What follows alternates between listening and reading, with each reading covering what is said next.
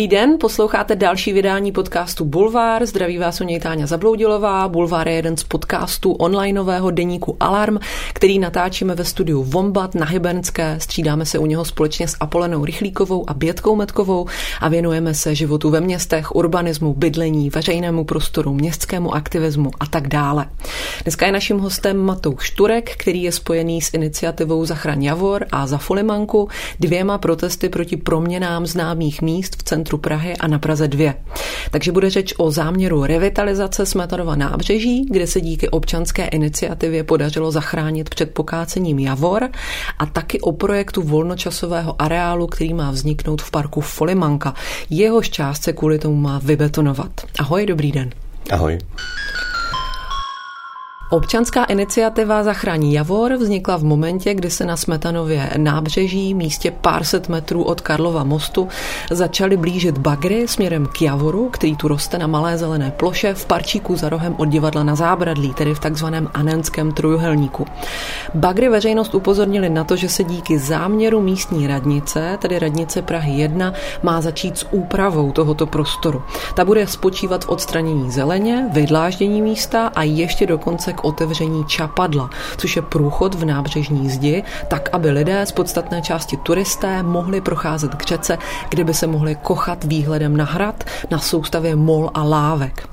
Iniciativa Zachraň Javor se postavila proti záměru, přesněji řečeno se postavila konkrétně proti kácení Javoru a byla úspěšná. Javor se kácet nebude. Od záměru vydláždit nábřeží a postavit tu soustavu mol nicméně radnice neupustila. Jak už jsem říkala, Matouš Turek je pak taky součástí další občanské iniciativy na Praze 2, kde opět místní radnice oznámila vybetonovat plochu pod Nuselským mostem v parku Folimanka. Část místních je proti betonování plochy parku, kam navíc už dnes spousta lidí chodí za volnočasovými aktivitami, a to zadarmo. Zatím to vypadá, že radnice vzala protest obyvatel na vědomí, ale nic na záměru měnit nehodlá. Tak, říkám to všechno správně, Matouši? Já myslím, že rámcově ano. Rámcově ano. Může to být taková začáteční rekapitulace. Určitě. Super. Matouši, mohl bys na úvod říct, jak ty ses nachomítl k založení iniciativy Zachraň Javor, protože ty máš svoje civilní povolání, máš za sebou nějakou drobnou angažovanost. Jak to pro tebe začalo, kdybys mohl zrekapitulovat, jak dlouho a jak hluboce se zajímáš o věci veřejné v Praze a proč ses vlastně nechal namočit do Záchrany Javora? No, tak tam je to dost anekdotický přímo u toho Javoru. Já sleduju na Facebooku všechny ty městské stránky, takže ty, já nevím, Praha číslo 1, Praha 2 bez cenzury a podobně, a tam, protože v těch místech se pohybuju, pracuju tam, já teďka žiju v Nuslích, ale na Praze 1 pracuju, studoval jsem tam, chodím tam do Národní knihovny přímo vedle toho Javoru, kde vlastně taky pracuju. Tak jsem to sledoval a vidím, že vznikla teda petice za tady záchranu stromu a parčíku. No a byla tam výzva: napište starostovi SMS-ku.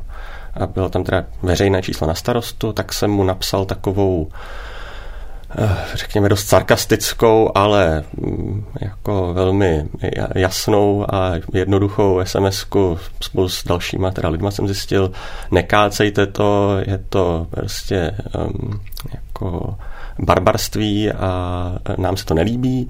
No a pan starosta mi odepsal o několik hodin později v nočních hodinách a odepsal mi SMS-ku, kterou jsem potom zjistil, ono to tak z toho celkem vyplývalo, že to je taková generická SMS-ka, kterou odesílal všem, a tam se ukázalo, že vlastně pan starosta Petr Heim si trochu vymýšlí, a mě to hrozně naštvalo, protože on tam psal, že ten strom dožívá a že je nebezpečný, nebo nevím přesně, ale prostě o tom, že ten strom umírá, proto se musí pokácet a že se nám to tam pak všem bude líbit, že to máme nechat jako na potom ty reakce. No a já jsem tam pak přišel na nějakou první demonstraci, nebo prostě jsem tam spojil s těma lidma. No a vlastně ve 2 lidech ještě s Vojtou Bártou, který je z Damu původně a taky to má na Praze 1, jako přímo na těch místech to dobře zná, tak jsme si prostě řekli, že to musíme nějak medializovat, zpropagovat, že tam je vlastně spousta místních lidí, je tam opoziční zastupitelé tam jsou, ale jinak o tom vlastně nikdo moc neví. No a tak jsme sehnali ještě 2-3 místní lidi, udělali jsme facebookovou stránku a začali jsme to prostě dokumentovat. A pak se k nám přidali ještě filmaři z remízku a pak už vlastně to fungovalo jako nějaká mediální jako prezentace nebo nejenom mediální, ale sociálně mediální prezentace té kauzy. Takže tak jsem se dostal k tomuhle. No a jak já jsem se dostal k aktivismu?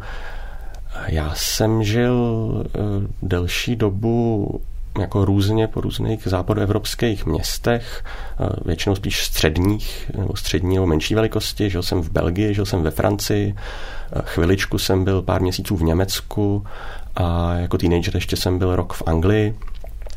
No a já když jsem byl třeba v tom Rennes, tak jsem viděl, že tam prostě funguje jako komunikace radnice s veřejností na úplně jako jiné úrovni. A sice teda ten overdevelopment je tam úplně stejný, ale třeba úprava veřejných prostranství prostě prochází nějakou participací jako dlouhodobou. Ty projekty prostě jsou plánované na roky dopředu a vlastně ty lidi, i když se jim třeba to něco jako nelíbilo, konkrétně moji známí a přátelé, tak si nikdo nestěžoval na to, že by si jako nemohl k tomu říct nic.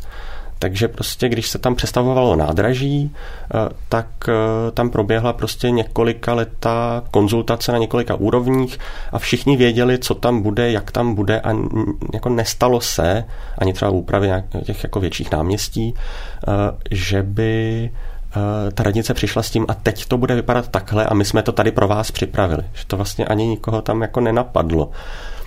No a já jsem potom v minulých komunálních volbách jsem dobrovolně pomáhal v kampani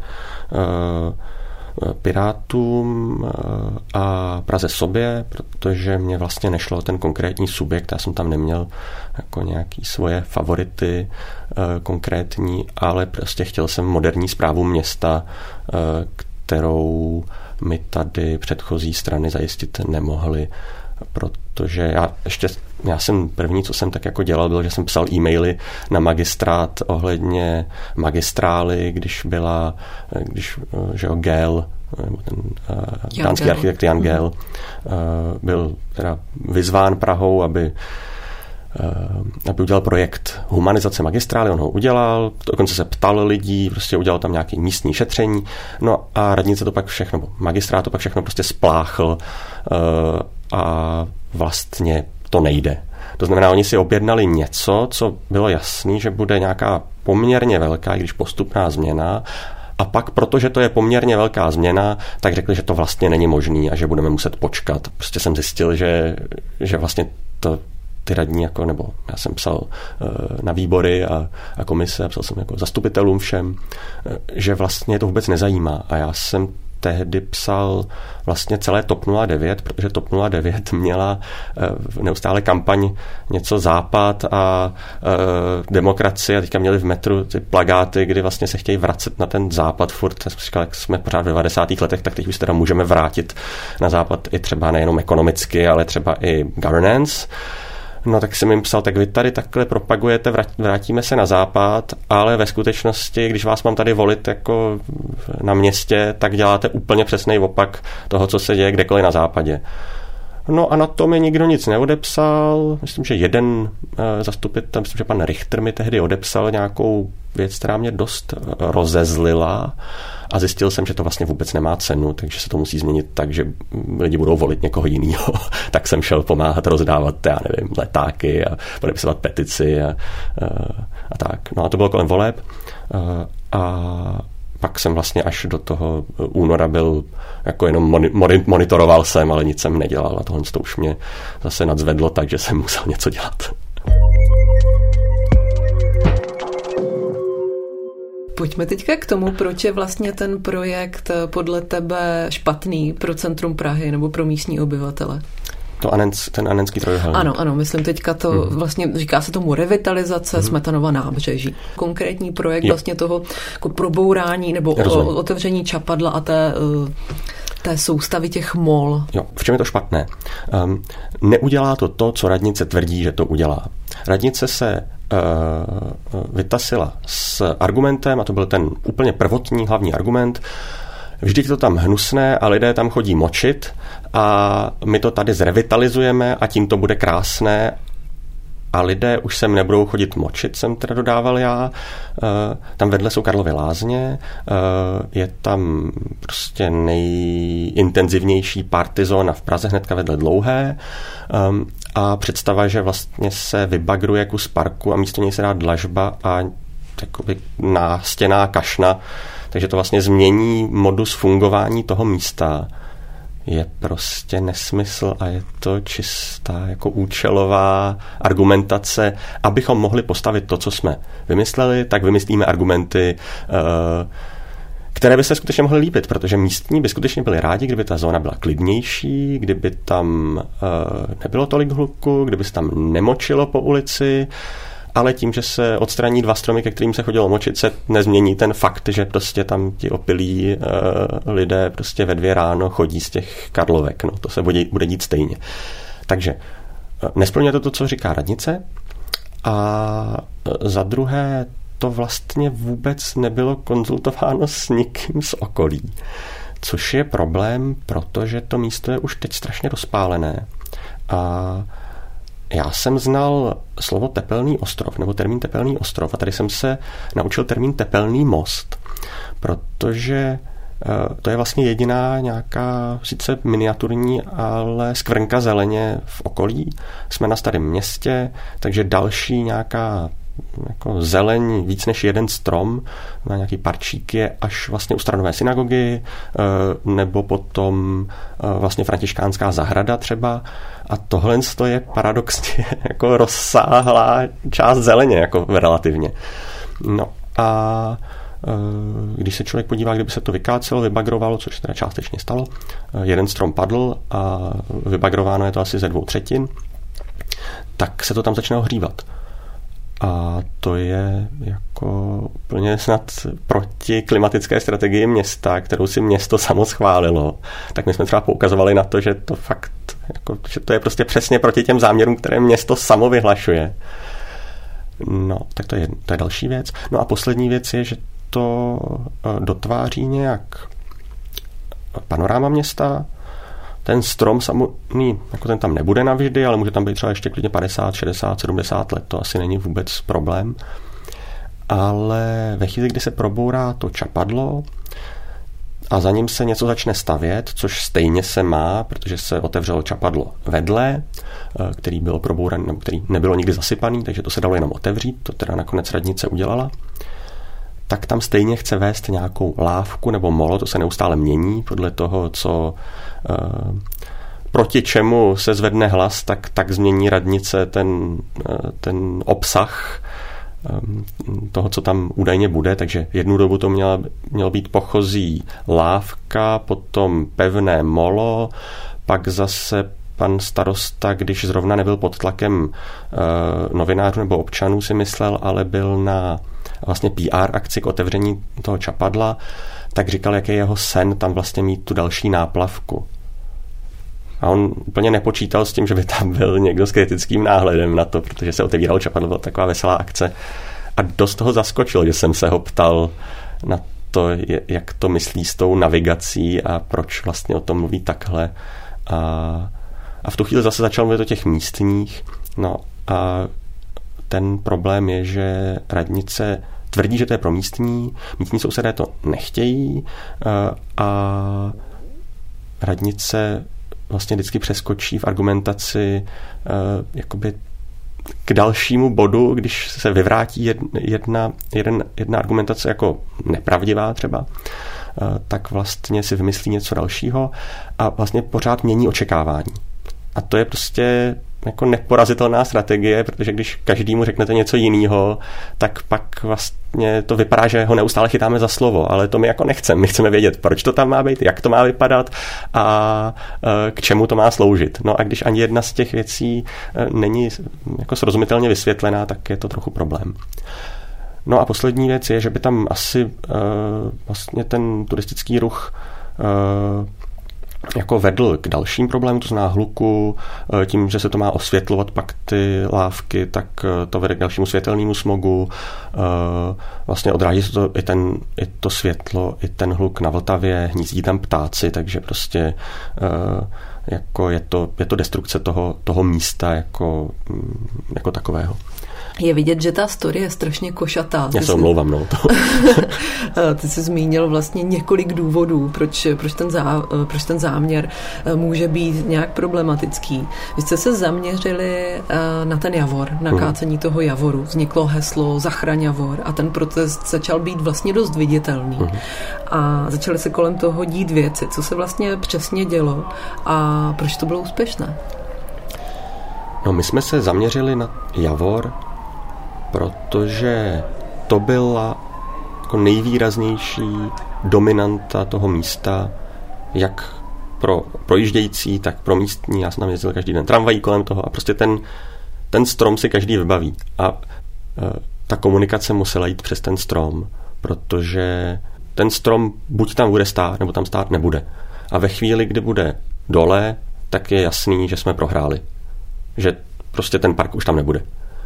A to se ukázalo jako reálný, protože radnice odbagrovala kus toho parku, ale ten strom tam stále stojí a prostě to místo se vydláždit nedá.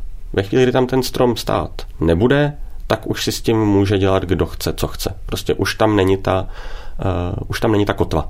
Už tam není za co bojovat vlastně.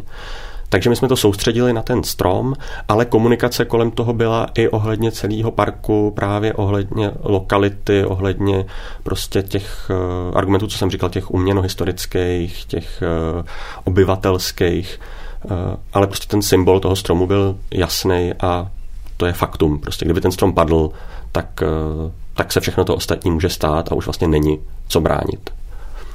No a co se stalo? My jsme na to přišli vlastně skrz opoziční zastupitele, kteří vlastně mají přístup k těm všem dokumentům, nebo k většině dokumentů, se kterými radnice pracuje, což my jako občané nemáme. Jeden z opozičních zastupitelů udělal petici, no a my jsme potom vlastně se organizovali nezávisle na těch politicích. Udělali jsme tu iniciativu asi mezi třeba 5-6 lidma nejdřív. No a jak jsme to monitorovali, tak jsme prostě psali, interpelovali, chodili jsme na zastupitelstva a podobně. Pak už to vypadalo špatně, tam je ten slavný holub, kterýho si dost lidí, kteří to viděli, pamatuje. I se mě lidi ptali, a to teda jako kvůli nějakému holubovi, tady teda se to nepokácí, jo, to je úplně absurdní. No a to je takový drobný vítězství radnice, protože v té PR válce, kterou jsme vedli vzájemně, tak radnice si vzala to hnízdění holuba, který v podstatě bylo jenom oddálením toho kácení. Protože když někde hnízdí holub, nebo tam je prostě nějaký živočišný druh, který Česká inspekce životního prostředí chrání, třeba kvůli hnízdění tady v tom případě, tak se nemůže kácet. Ale to byla jenom dočasná věc. Tam vůbec nešlo o to, že bychom to zachraňovali kvůli holubovi. Tam šlo prostě o to, že ten holub tam zahnízdil a dal nám víc času, protože radnice prostě právně nemohla to pokácet. Kdyby tam ten holub nezahnízdil, tak to možná ta radnice stihne dřív, než se to medializuje natolik, aby si to už nemohli dovolit. Takže pak ta fáze holub byla v podstatě zdržovací a v tom procesu to jinak ani nejde, protože my ty trumfy nemáme. My vlastně se k tomu dostaneme ve chvíli, kdy už je všechno hotovo, kdy už vlastně najíždějí bagry a radnice nás jako chlácholí, že si to pak užijeme. Takže jako holub byla prostě intervence z hůry, to trvalo několik týdnů a tím jsme dostali vlastně víc času o tom vyjednávat a pak jsme to vlastně zvrátili politicky, protože přece jenom jako bez ohledu na politickou příslušnost, tak nikdo nechce být jako zaničitele přírody a jako kazy světa. Takže radnice Prahy 1 se to snažila nejdřív komunikovat jako revitalizaci, která je vlastně ve prospěch všech. No a potom, když se lidi začali ozývat, že teda kácení stromů není ve prospěch všech, tak se pokusila vymyslet, jak tam udržet to čapadlo, to znamená, jak tam prorazit ten tunel, aby tam ten strom zároveň zůstal, takže aby se vlk nažral, jako zůstala celá. což my bychom asi jako kvitovali, protože prostě ten strom by tam zůstal, mohl by tam zůstat část parku a dobře, ale ono to samozřejmě bylo nemožné, protože ten strom si bere vláhu z toho zasypaného čapadla, takže kdyby ho prorazili, tak ten strom zabijou. Tak my jsme je na to upozorňovali, že to tak je, oni si to teda nechali ještě projít několika asi názory dalšími, bylo tam i místní šetření, což bylo legrační, když tam takhle obchází 2 radní a ještě 1 radní z magistrátu a takhle tam jako se to obhlížejí a mají takové jako zklamané výrazy, jako my jsme si to do toho trošku dočetli, jo, ty výrazy, ale mě vlastně obcházeli s tím, že teda vymyslí, jak to udělat a nevymysleli to a prostě ta díra tam teďka nebude, dokud tam ten strom je a to je dobře.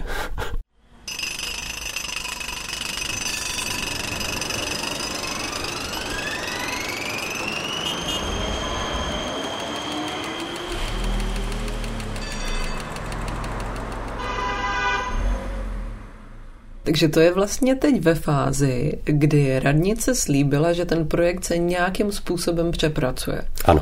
Ale pravděpodobně je tam stále velká touha se nějakým způsobem dostat na tu druhou stranu k řece, aby tam mohl být pro turisty ten systém MOL, protože to zní jako velká turistická atrakce. Otevřelo se čapadlo z Divadelní ulice, což původně byl, nebo což dlouhodobu byl sklad TSK a za ním se otevřela taková jako kavárno, restaurace, kde asi 5 podniků spolupracuje. Já jsem tam byl na tu otvíračku, ale od té doby jsem tam nebyl. A to je vlastně na takovém poloostrůvku jako naplaveném právě u toho nábřeží, kde doteď byla, předtím tam byla nějaká restaurace taky. No a odtamtud chce pan Hejma, protože on to má fakt jako svůj projekt, já teďka to není, že bych nějak jeho chtěl speciálně vypíchávat, ale on to skutečně jako bere za svůj projekt, tak pan Hejma tam chce právě odtamtať mít molo, které by vedlo až k tomu zase čapadlu u toho Javoru, kde alespoň, když už se to teda nedá prorazit, tak alespoň z té jedné strany k řece, kde teda je nějaký prostor, tak by z toho chtěl mít hudební scénu. Hudební scéna čapadlo.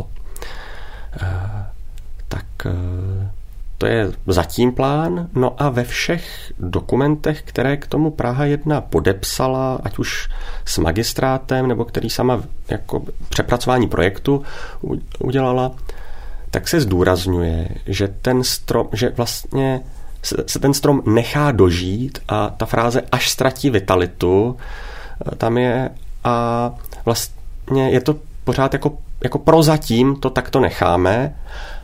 No a až to půjde, tak se tam konečně udělá ten skvělý projekt. Takže ta radnice pořád rétoricky počítá s tím, že tohle je dočasná situace, ačkoliv ty posudky na strom od 2 nezávislých na sobě dendrologů říkají, že jako životnost dobrá a myslím, že to je jako nejvyšší stupeň jako životnosti toho stromu, tak radnice pořád vlastně se snaží vytvářet dojem, že to je nějaká jako dočasná situace, která se vyřeší. No a my z toho máme trochu obavu, protože je proluka na Perštíně, kde se má taky stavět a tam byl stoletý, myslím, že teďka, abych nekecal, Jasan, nejsem s tím jistý, myslím, že to byl Jasan. No a ten se nesměl kácet, no a jednoho dne začal usychat a pak celý uschl a zemřel a pak už se pokácet mohl. Byla to velká náhoda, že to bylo v tom roce poté, co přišlo rozhodnutí, že se nesmí pokácet. No tak my z toho máme trošku obavu. Každopádně radnice slibovala, že bude to s občany konzultovat a participovat. To se nestalo, to můžu zodpovědně říct, protože s těmi lidmi komunikuju, protože to jsou často lidi, kteří nám podepsali petici a i se nás ptají, protože vlastně si myslí, že máme nějaký komunikační kanál s radnicí, navíc ale my ho nemáme, protože radnice s náma komunikovala, když musela, když se vlastně jednalo o jako komunikaci ještě s magistrátem, když jsme chodili na zastupitelstva, tak vlastně to pro ně bylo nutný s náma nějakým způsobem komunikovat, alespoň nám říct, že se to bude participovat, ale od května my vlastně nemáme vůbec žádnou komunikaci od radnice jako osobní. Když jsme šli na interpelace, tak vlastně jsme žádné jako odpovědi v červnu nedostali. Vlastně máme počkat do září a v září přijde nový přepracovaný projekt a ten teda taky nebude participován, ale určitě bude lepší.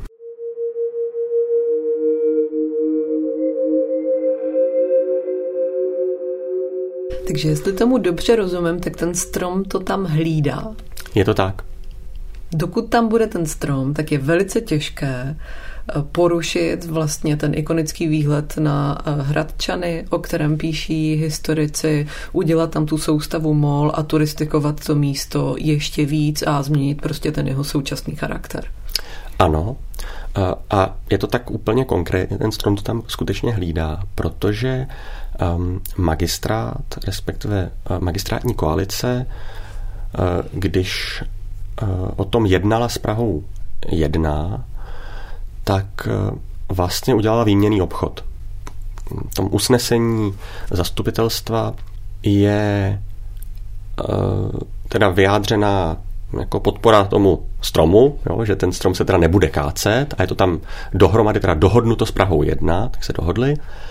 No a zároveň tam k tomu pozměňovacím návrhem pana radního Hlaváčka, který vlastně o tom jednal s panem Hejmou, to znamená, ta komunikace probíhala mezi vlastně územním rozvojem na magistrátě a územním rozvojem na Praze 1, tak vlastně udělali pozměňovací návrh, ve kterém stojí vlastně jako schválení plánu na molo na Vltavě, nebo projektu, a přitom my jsme na tom zastupitelstvu vysvětlovali, že ten projekt neexistuje. Ten projekt nikde není zaznamenaný, nemá žádnou písemnou ani vizuální formu. Takže radnice vlastně schválila něco, nebo magistrát schválil něco, co neexistuje, výměnou za to, aby tam zůstal ten strom. Někteří lidé z iniciativy Zachraň Javor s tím hrubě nesouhlasili. Právě historici umění z toho byli v šoku, protože to vlastně znamenalo, že magistrát bez jakéhokoliv posouzení odborného orgánu nebo vůbec toho, aby aspoň ti politici viděli nějaký projekt, tak vlastně dal jako městské části příležitost a vlastně svolení k tomu, aby tam začalo budovat něco na Vltavě, co vlastně není jasné co. Povodí to neschválilo, památkáři to neschválili, nikdo o tom nic neví, ale Praha 1 už navždycky bude mít tohle usnesení zastupitelstva, kde bude napsáno, že to smí udělat. Tak to je trochu... bylo to takové vítězství stromu, ale za něco, a jako my jsme z toho trošku nervózní, ale lépe se to udělat nedalo. Prostě udělali jsme maximum pro nějakou politickou shodu a tam se to muselo udělat politicky, tam nešlo to udělat nějakou správní cestou, že bychom to nějak jako zadrželi tím, že to jako je nezákonné. To prostě ono to bylo zákonné, jako tam všechno, prošlo to všema procesama. Takže my jsme byli odkázaní na vůli politiků a ti se shodli na tomhle, a kdyby se to takhle nakonec nedohodlo, tak by tam ten strom opět asi nebyl. To už nemůžu, to už můžu jen spekulovat.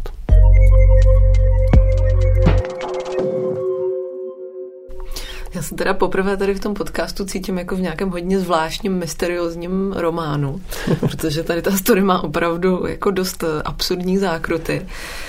Ta hlavní postava celého toho příběhu, ten Javor, ta je jako skutečně klíčová.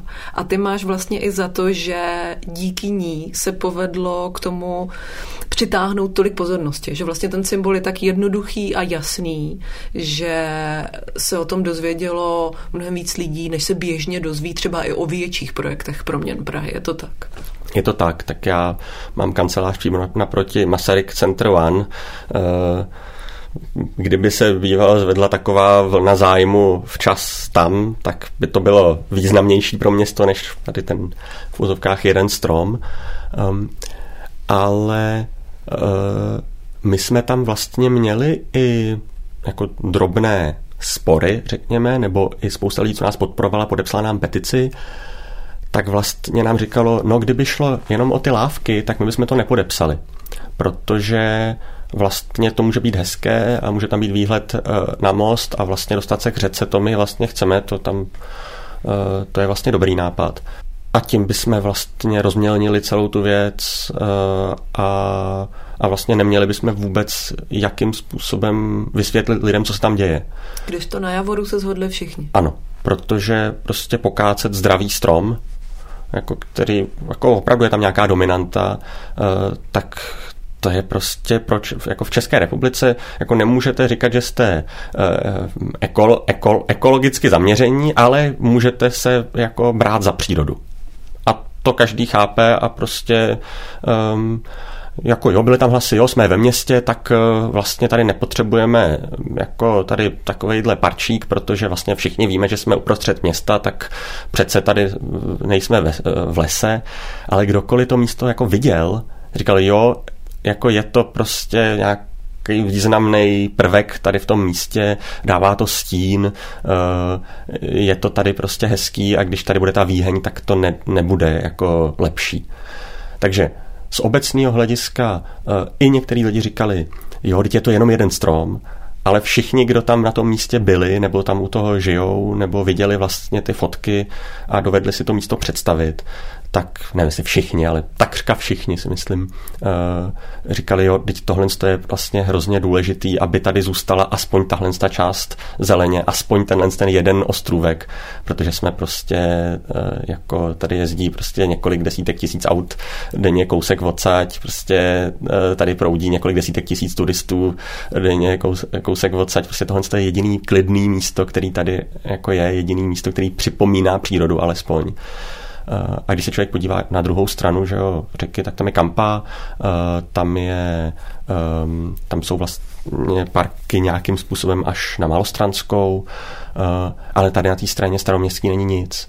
Tam vlastně se musí až k Palachovu náměstí, kde přímo toho nábřeží teda je nějaká zeleň, ale to už je docela daleko, že jo. A pak vlastně na druhé straně až vlastně k Národnímu divadlu není nic, tam je až Žofín, takže to je vlastně jediný kousek zeleně a to si myslím, že celkem jako bylo zřejmý, že když se tohle pokácí, tak to bude velká ztráta hodnoty v tom městě.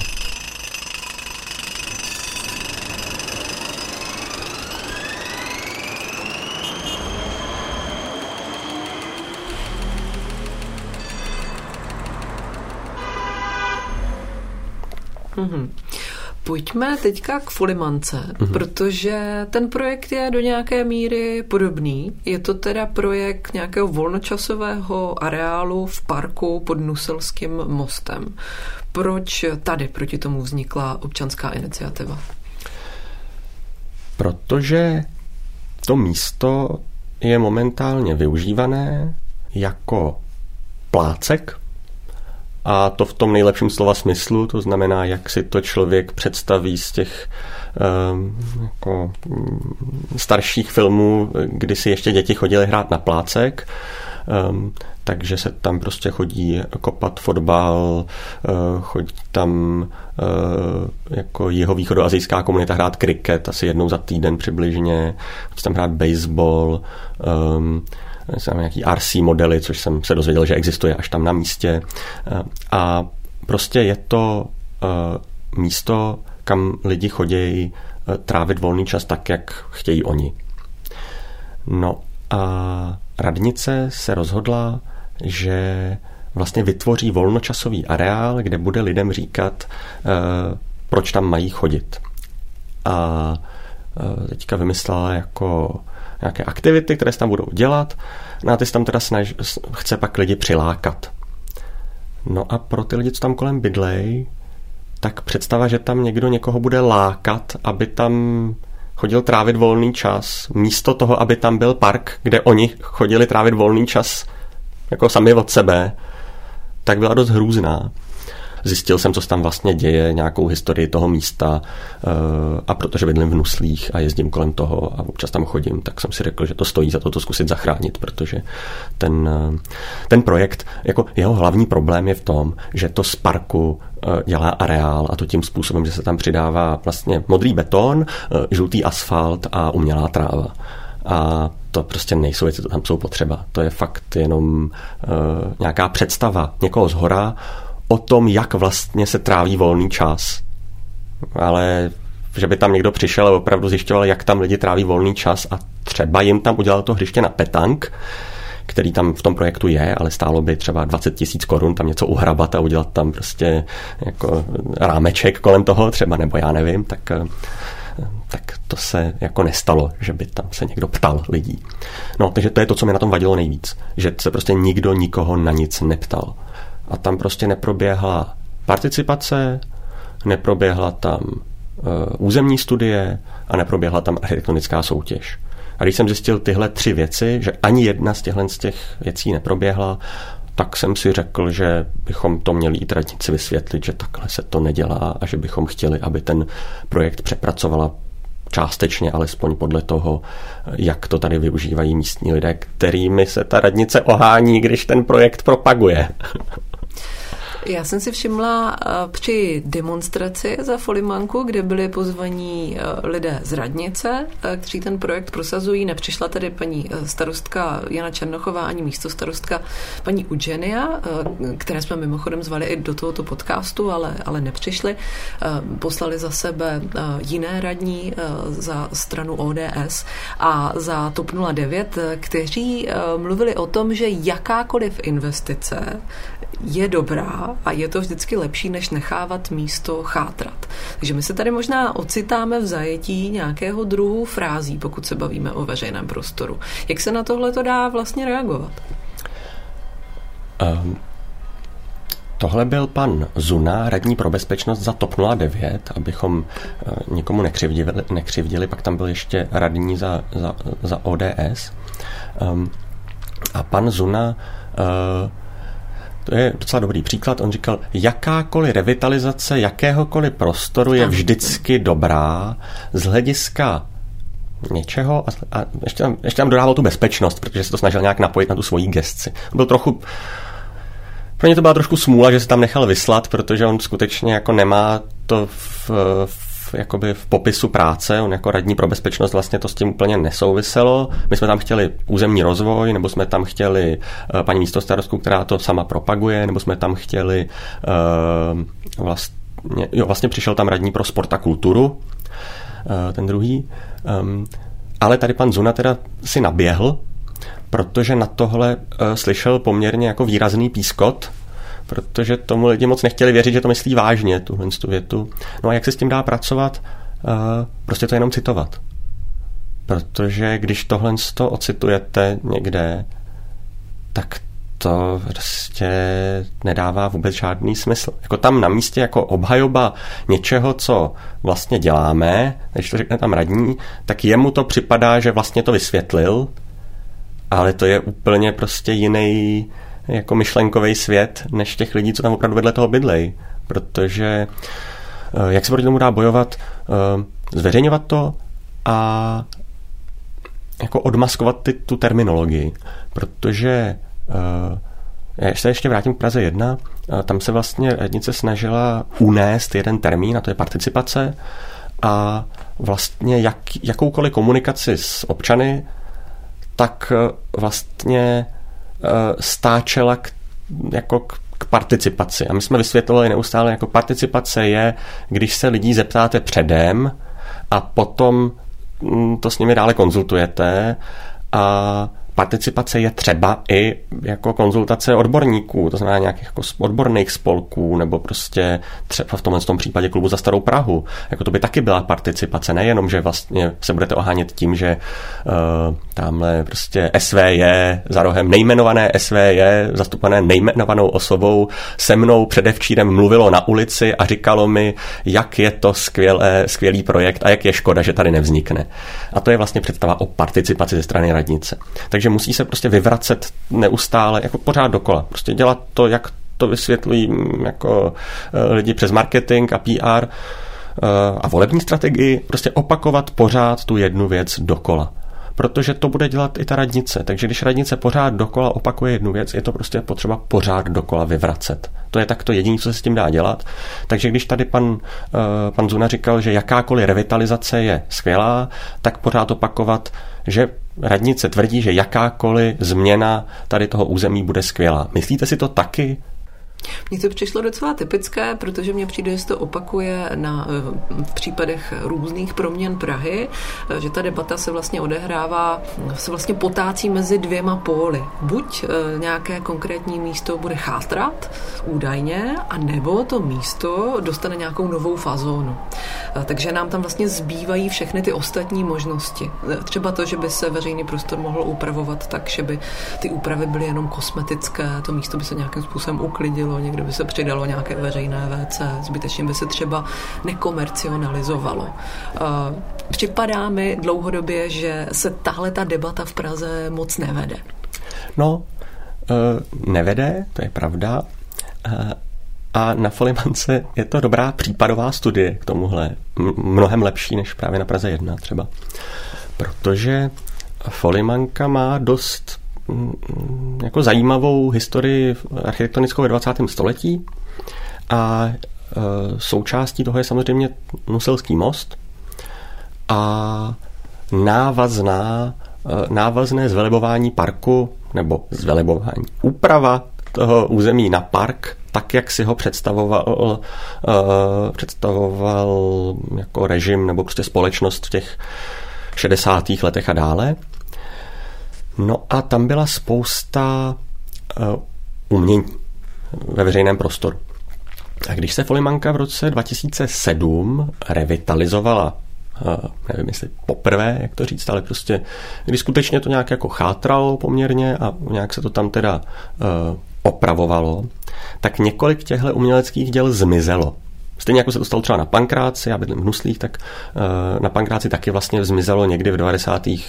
a později letech několik takhle skulptur veřejných, protože to jsou vlastně pozůstatky zákona o tom, že mají být asi 4% rozpočtu na umělecké stvárnění nebo umělecká díla v každé veřejné stavbě a veřejném projektu.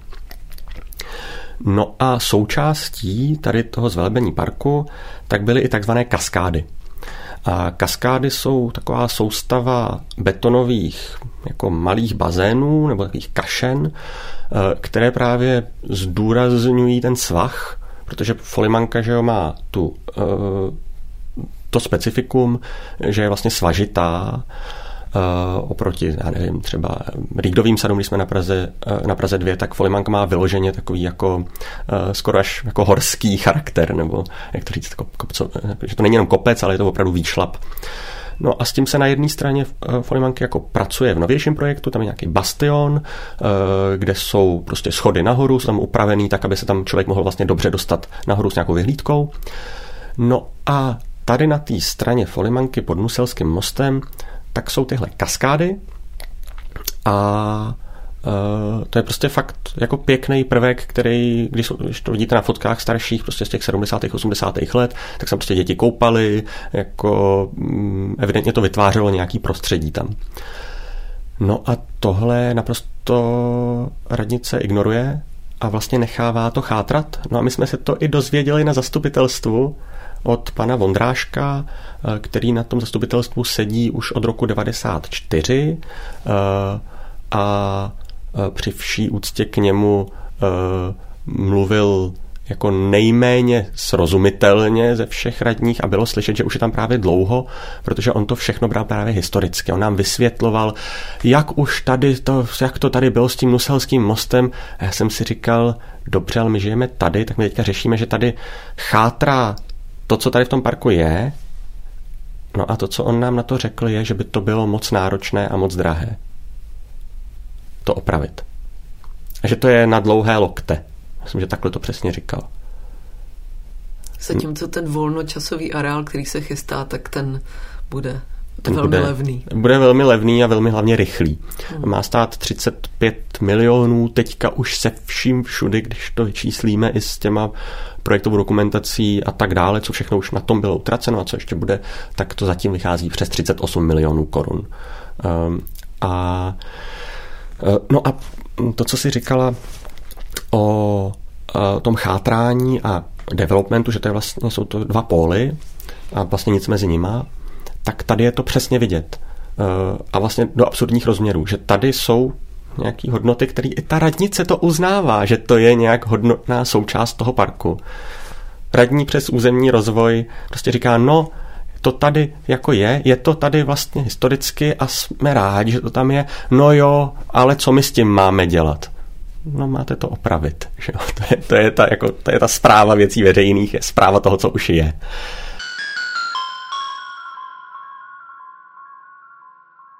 No a načasování otevření volnočasového areálu, což je přímo vedle těch kaskád, to je opravdu jako 5 metrů od těch kaskád končí ten volnočasový areál. Takže to načasování otevření tohoto areálu má být na srpen 2022.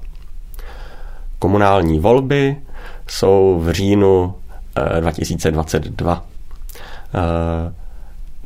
Ten volnočasový areál je hlavní vlajková loď změn územních na Praze 2 ze strany prostě PR radnice.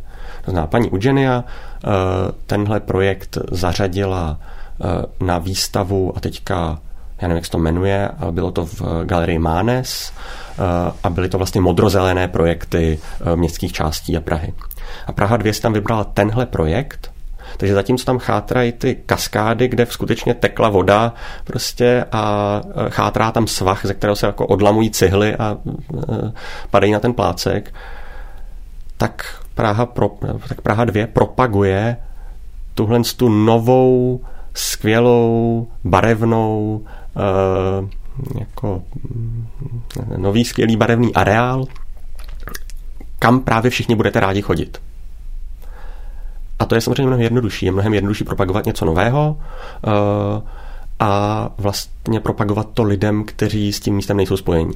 Je mnohem obtížnější časově, prostě jako co se týče prostě náročnosti na nějakou jako koordinaci a kooperaci, tak je mnohem obtížnější zorganizovat participaci a ptát se těch lidí, co by tam chtěli a podle toho pak se zařizovat. A to jako je obtížné, to jako není jednoduchá věc, tady to nikdo neuměl, ještě před 15 lety tady o tom nikdo ani neslyšel a v současné době to nějak systematicky dělá jenom pár městských částí v Praze a to jsou spíš ty okrajovější, kde právě je větší spojení mezi radnicí a občany, kde to funguje víc jako čtvrť nebo jako vesnice, prostě, kde je prostě nějaká jako komunita, které se musí nebo i chce ta radnice zodpovídat. A tady vlastně je to poměrně velké rozpojení mezi tou nebo vůči komu ta zodpovědnost radnice má zodpovědnost vůči občanům, ale teda vůči komu? Vůči Pražákům, vůči obyvatelům Prahy 2, vůči obyvatelům toho místa nebo těm lidem, co tam teda chodí, což vlastně Folimanka je, že jo, na přelomu Prahy 2 a Prahy 4, zároveň je to na Praze, je tam kousek Praha 10, chodí tam lidi z Vršovic, z Nuslí, z Podolí, z Pankráce, z Nového Města. No a radnice se vlastně tváří, že je to věc Prahy 2 a my jsme teda podali petici a ta petice právě byla reflektovaná jenom, když byla oficiálně podle zákona o obcích, kdy Praha 2 musí tu petici vzít na vědomí a nějakým způsobem se k ní vyjádřit ve chvíli, kdy 0,5% občanů městské části nebo obce podepíše. Jenomže tady není žádný javor. Není tady ten jednoduchý symbol. Je to pravda. Takže na čem to stavět? Stavět to na tom, co tam naopak má vzniknout, a to je beton, asfalt a umělá tráva. Protože když někomu řeknete, že má jít do parku cvičit na umělou trávu a že to bude stát jeho peníze, za které se vybuduje místo trávy umělá tráva, tak to poměrně funguje. Jako není to takovej tahák jako strom, jo, ale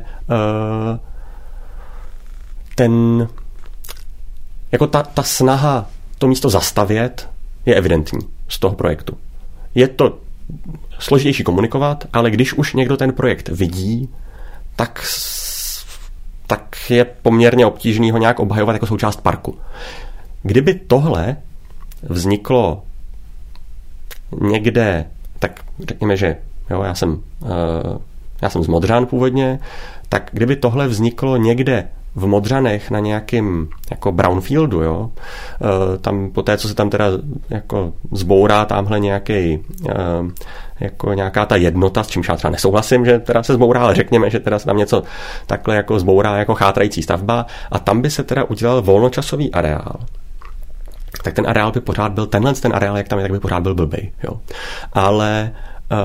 Ale vlastně lidi by to jako chápali, schvalovali by to určitě víc, než když se vezme kus parku a ten se zabetonuje. Tak ten beton a ta umělá tráva docela fungujou. Další fáze je taková, že radnice musí projednat tu petici.